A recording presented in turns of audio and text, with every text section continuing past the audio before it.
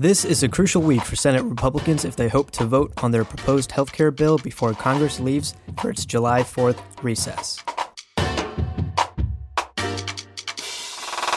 It's Monday, June 26th. I'm Abu Zafar, and this is your weekend recap of the biggest news you might have missed. News like an oil tanker explosion in Pakistan that killed more than 150 people, and President Donald Trump's assertion that the Obama administration is to blame for Russian meddling in the 2016 elections. But first. So you don't like this process, but you're not willing to be the vote to delay things, to force the process to get better? Oh, I would like to delay the thing. There's no way we should be voting on this next week. No way. There's no way. That was Republican Senator Ron Johnson speaking with Chuck Todd on Meet the Press on Sunday. Johnson is one of 5 GOP senators who have publicly opposed the health care bill. Johnson has said his opposition is not about the contents of the bill, but the process. He believes more time is needed to evaluate it thoroughly, and a vote next week would be rushing the process. In addition to Johnson, GOP Senators Ted Cruz, Mike Lee, Rand Paul, and Dean Heller stand against the health care legislation. Republicans can only stand to lose 2 votes from their party in order to pass the bill if all Democrats dissent.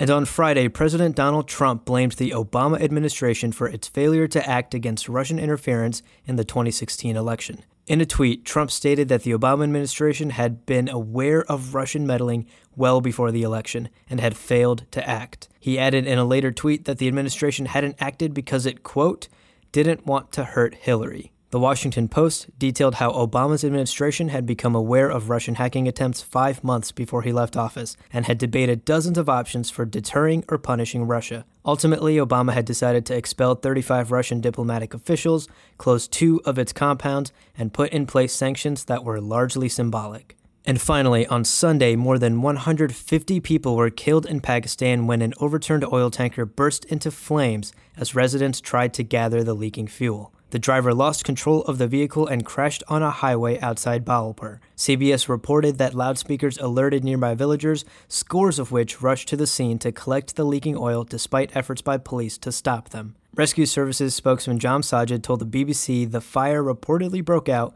when a passerby lit a cigarette. The closest hospital had no burn units to treat the victims, so some were transported further away to hospitals in Multan and Bahawalpur. Dozens remain in critical condition and casualties are expected to rise.